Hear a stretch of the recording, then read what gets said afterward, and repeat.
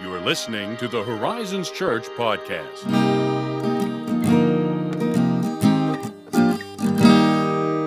Hello, How you doing? Ethan Bolton. How you doing, Josiah Pitts? Great. That's great. Always strange to say another person's full name and also to hear my own. Oh, it is. Isn't it ever? Wow. Really strange.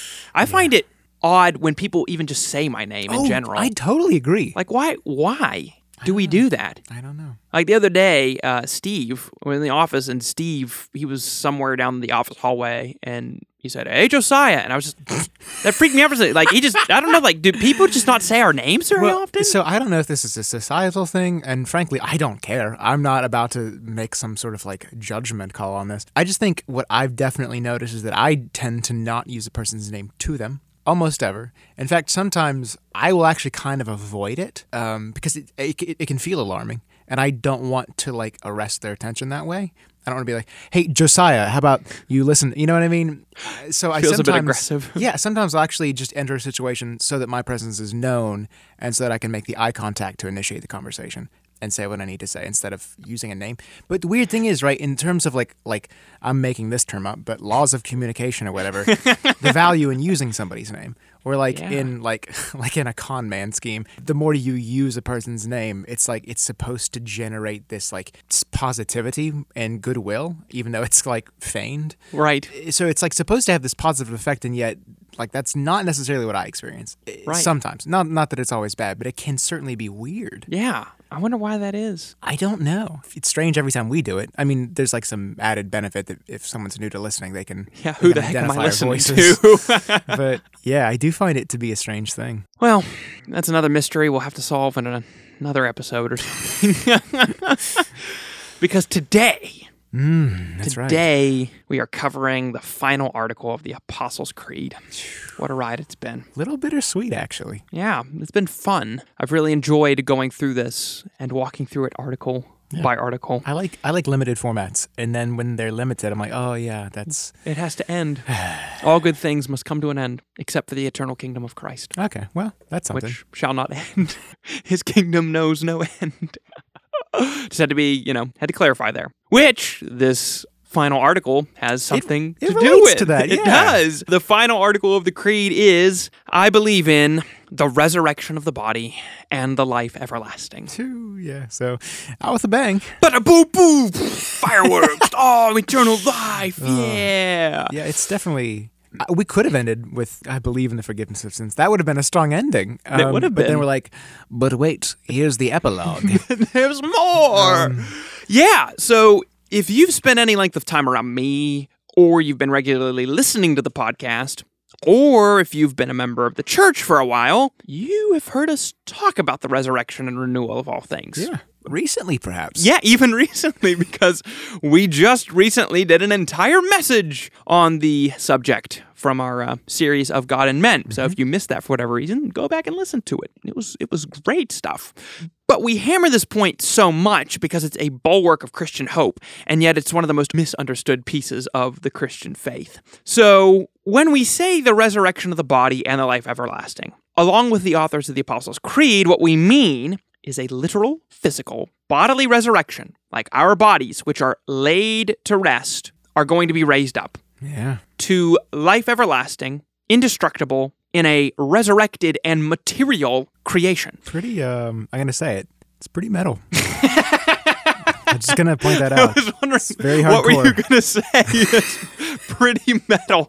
It is. Is this 2007? Am I Yeah. listening to Demon Hunter again? So here's the problem, I think.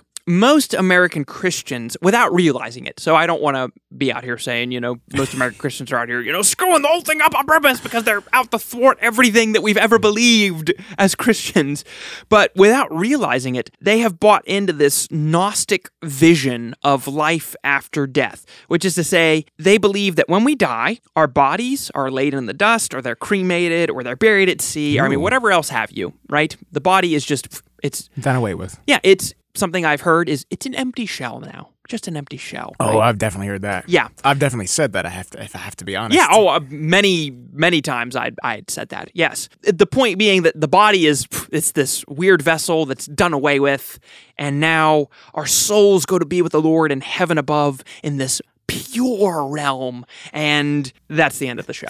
Well, it's a weirdly accurate description of what it's like to try to wrap your head around this as a kid, or at least that's the way it was for me. Like, oh, yeah. I could not grasp right. this. And my parents did not teach this ghostly interpretation of what it's like, but you kind of just like fill in the blanks when you don't fully understand something and you end up with this. Yes, and that's exactly it. And I think perhaps the actual issue was this reality was so assumed and thought so essential to the hope of the Christian that it just wasn't taught explicitly. And somewhere along the way, like my parents didn't teach this ghostly, weird, like, yeah, you're just going to be this weird little soul floating around in some strange lighty place. But that was like how I conceived. I just couldn't figure out what was happening when I died and then how the resurrection fit into that. Like, I just couldn't put those pieces together. Right.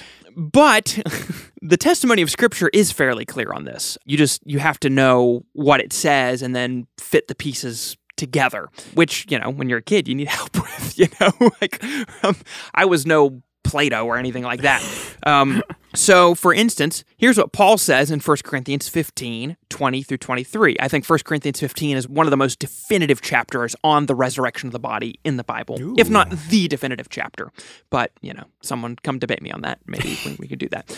So here's what he says in those verses. But in fact, Christ has been raised from the dead, the first fruits of those who have fallen asleep. So what he's saying there is, Christ rose from the dead, and there are going to be people who follow him in that resurrection, but not yet. For as by a man came death, by a man has come also the resurrection of the dead. For as in Adam all die, so also in Christ shall all be made alive, but each in his own order. Christ the firstfruits, then at his coming, those who belong to Christ. So what Paul is saying here is that just as Christ was raised to bodily life and could eat a fillet of fish for breakfast. That is disgusting. Isn't that, though? Ugh. I know. It's a gross thing to think. Sorry, fillet of fish fans. Yeah, that is. I am sorry. It is interesting, though. I feel like both the times that we see him consuming food in his resurrection body, it's fish and bread. Like, he probably had much better fish. Yeah, that's probably true.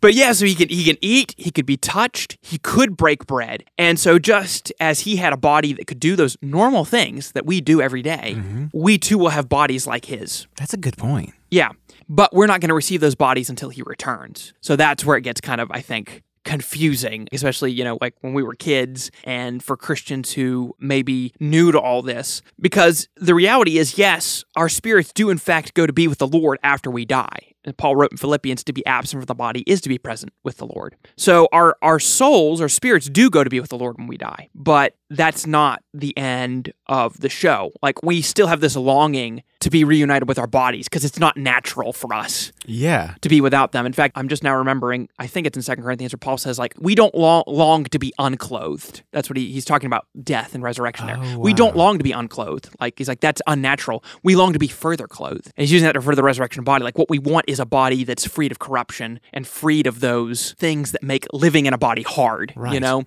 Part of the reason I think it actually can be a little bit normal for Christians even to be afraid of death, in a sense, is because you are heading into something that will be better. I want to make that clear. Like, you're heading into something infinitely better than what we have right now, but it's still not natural. Yeah, there's a facet of that is deeply spiritually foreign to your existence. It is, yeah. Like, I have no concepts for understanding unbodied existence. But there will be a stretch of time where that will be true if I die before Christ returns. Exactly. Again, it will be better. I just want to make that clear. Like, it's strange and we can't imagine it. There's something that's unsettling about that, I think. It will be infinitely better, though. And yet, even in that infinitely better place, you have like the saints in Revelation who are in heaven and they're asking the Lord, how long until you return and you avenge us and you make things right and we're restored to our bodies? So that's not a bad thing to have that longing and to feel that way about it. So those lines can get blurry if they're not taught explicitly. And I think sometimes we do assume a lot of things about that, you know what I mean? And then you'll get kind of like hung up on one piece of that or the other. You'll get hung up on the separation of the body to be present with the Lord. Or you'll think about the resurrection body and have no timeline or relationship between them and kind of lose the other piece. Yeah, because you get some people who go on that end of the spectrum and like, well, you just do soul sleep like until your resurrection. Like, it's just like this weird, like, that doesn't sound good. Yeah, like what does that mean? Well, that doesn't make sense of anything else the Bible says about, like Abraham, the parable of Lazarus and the rich man, where Lazarus is with Abraham, there's the chasm, and the rich man's like he's experiencing something even though he's not in a body at that moment. So, all that is to say, at Christ's second coming, when he returns the cry of command and the voice of the archangel and the trumpet of God, that's when we get our resurrection bodies and our souls are reunited. And here's what Paul tells us on that account in 1 Corinthians 15:50 through 55. I tell you this, brothers, flesh and blood cannot inherit the kingdom of God, nor does the perishable inherit the imperishable. Behold, I tell you a mystery. We shall not all sleep, but we shall all be changed in a moment, in the twinkling of an eye, at the last trumpet. For the trumpet will sound, and the dead will be raised imperishable, and we shall be changed. For this perishable body must put on the imperishable, and this mortal body must put on immortality. And when the perishable puts on the imperishable, and the mortal puts on immortality, then shall come to pass the saying that is written, Death is swallowed up in victory. O death, where is your victory? O death, where is your sting? I'm really starting to have more sympathy for that confused childhood version of myself.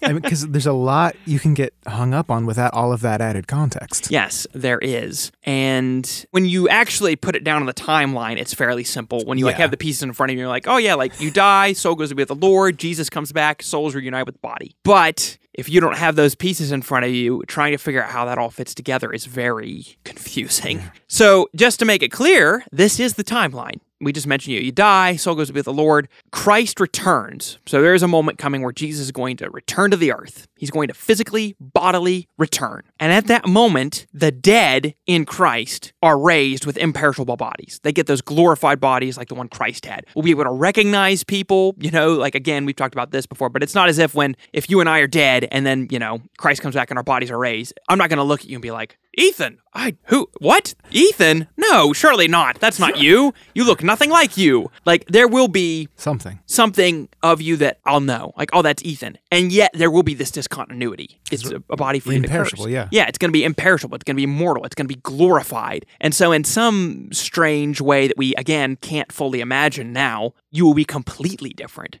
I almost get the feeling, like C.S. Lewis said, that if we could see what those bodies would look like, we would actually be tempted to worship one another. Like if I could see you as you're going to be in your glorified form, I would be so overwhelmed in my mortal, perishable body, I would be tempted to worship you. Well, I mean... Or I would shy away in shame. People try to do that with angels all the time. So that's pretty conceivable. Yeah. So we are raised with those imperishable bodies at Christ's return. And then as Paul says right there in 1 Corinthians 15, at the moment we are raised and at the moment Christ returns, death is defeated at that same moment. That's pretty definitive. That's the definitive moment. Christ returns, we are raised, death is defeated. And the renewal of all things basically happens at that moment. And we are ushered into the new heavens and the new earth, the life everlasting, which, again, we make this joke a lot, but it's not the eternal church service in the sky. Like, that's not what it is. I have no doubt we will probably have worship services there. Yeah. But even those, I was actually thinking about this past Sunday, I think, how frustrated I was getting by the fact that, like, I want to worship with my whole heart and I can't even do that. Like, I want to do that. Like, at that moment, like, when I'm gathered with the church and we're singing these songs, and we were singing some, like, amazing songs this weekend, but I couldn't even fulfill my heart's desire there. Like, I wanted to give everything to God in that moment, and I couldn't do it. Like, I just knew, I can't do it. I just can't. Like, that's beyond my ability to do as a sinful human being at this point. Like, there are sins in my heart right now, in this moment, in this holy place that I don't even know about yet. Right, yeah. So in the new heaven and the new earth, we will worship, but we will worship with all our heart, soul, mind, and strength. Like, so even that worship, it will be so sweet and it will be so perfect that theoretically, if that was all we were doing, guess what? We would be perfectly content to do that. Yeah. But that's not all that we're going to do. We're going to live lives that are much like the ones we're living here, but infinitely better. So in the new heaven and the new earth, we will run and play and eat and drink in these uncursed and glorified bodies. We're going to enjoy a reality that is, in a sense, more solid and more real somehow. Our capacities for enjoying life and enjoying Christ will only increase for all of eternity. That's the other thing. Like, it's not like you're going to hit some threshold. You know? I think we do that. Like, well, I mean, I think if we're self-aware enough, I mean, you have these moments where you kind of forget yourself, you know? I'll have these moments when I'm like, you know, in the company of friends and we're all just having a good time. Yeah. And we're having a really good conversation or we're doing something that we're all really enjoying together. And you know, though, that moment's going to end. Of course. And in some sense, it's still not fully what it could be. There's this like sense in which you're missing somebody. God should be here doing this with us. Like in a sense, like Jesus should be here doing this with us. And so you're still going to have this like this sense of longing. And that's just not going to happen in the new heavens and new earth. Like your capacities for enjoying life and enjoying Christ will be continually increased, but without the sorrow. Like you're not going to be thinking like, oh gosh, like I know that things are going to get better and I'm just so sad that they're not better yet. Like they're just going to keep getting better and you're going to be like, I can't believe we're getting this much deeper. I can't believe it's getting this much better for the rest of eternity, because God is an eternal being. He has no beginning, no end, no depth and no height in the spatial sense. So like that means for the rest of forever, we'll just be plumbing the depths of new happiness, new pleasures, and new glories. And we'll be doing things like, I think Steve mentions, but like you run with the horses and, enter into playing with your, like when my puppy goes running, it's not going to be like, oh, I'm out of breath, can't keep up with my dog. Like, yeah, no, we will do all those things. And here's another thing that blows my mind when I think about it. Think about all that has been made and created already in a cursed and fallen world. We have made some amazing things. Absolutely. Done some incredible stuff. And then imagine what it would be like if we could create and work and build without the curse and without the sin, without frustration. Like without things breaking down and going wrong. And by comparison, like all the beauty that we're capable of here is nothing but like a dim reflection of what will be possible. Yes. That's to steal imagery from the author of Hebrews, these things are just shadows. Like the light shining behind the real beauty, we can see a shadow of it here on the earth. And so we can get a picture of its shape and it must be like this. But then in the new heavens and new earth, we will turn around and we will see the light and the thing it was illuminating. Yeah. And like, oh, whoa, like the shadow was just a shadow. Like we just barely got the idea of its shape from that. And oh my goodness, how much more amazing will that be to actually see the reality of that? So when I think about those things, I actually find that, to put a flip on the old saying, I'm so heavenly minded that I'm of the most earthly good. Like, that is the kind of thinking, that doesn't make me want to retreat to a monastery and cloister myself away and be like, oh, just, scared of the world. Like, gotta wait until, Jesus comes back to make things better. I'm like, oh my gosh. Like, if that's what we're heading for, I want to give my best labors here and now. Mm-hmm. And again, we've talked about this in previous episodes, but like, who knows what of our best works may or might not even survive to go into the new heaven and the new earth. Mm-hmm. And like, oh, well, that fuels my labor. Like, of course I want to do my best. So yeah, that hope fuels my labors here and now. And I think and am fairly certain that the framers of this creed had that in mind when they put it at the end, because, this is the end of the story as we know it. It's where we're ultimately heading. And then that's the new chapter of a story that never ends and yet never gets boring. It's not like, oh my gosh, I can't believe this never ends. It's like, wow, this is amazing. In fact, I imagine we won't have regrets, but I imagine the only thing we would ever think is, if I knew it was going to be this amazing, I would have given more of myself to it on earth. Like, if that makes sense. So we believe in the resurrection of the body and life everlasting. Your body is not a prison to be escaped from. Gonna be restored. Need reminding of that sometimes. Same. Like when I'm like, my body is aching and I'm like back here. I'm like, oh, Lord, please. Like, don't worry, I'll make it better. Man, I was true to life. I was making coffee this morning and I bent over and like muscles in my back like seized up. I'm like, what is happening to me? What did I do? What did I do to you? Did I sleep wrong? What happened? I saw a joke the other day. Someone was like, finally, I got 8 full hours of good sleep. And then it was like, neck, LOL, but you did it wrong. It's like, neck hurts. So like, yes, That's this is amazing. True. Won't have that problem in the new heaven, the new earth. Thank God. So yes, indeed. So there we have it. The creed is done. Dang. Yeah. If you were interested in the Apostles' Creed, go check out. I say this like we have the recommendation. Go check out this thing. But if you really you're wanting to learn more about the creeds and you're wanting to steep yourself in those, go read and recite the Nicene Creed and the Athanasian Creed. Those other two are absolutely stunning in their breadth and scope. They're much longer, much more robust, which is why we didn't want to do a whole series. We would be doing that for 2-year series. 2-year series. So, but yeah. That's the creed, the Apostles' Creed. We have given you the definitive exposition from beginning to end. Look no further. Can't wait to the video game adaptation. Had to bring that back. Yeah, you did. Well, thank you as always for listening. We hope this episode and the series was encouraging and helpful to you. If you did find it helpful and you want to leave us an honest 5-star review, The only kind. then you can do that wherever you listen to podcasts. If you want to share it, that would be great as well. And if you do have questions or you want to ask about anything else, you can email us podcast@horizonschurch.net, or you can interact with us on social media. So thank you, dear listeners, for spending your time with us, and we'll catch you next time.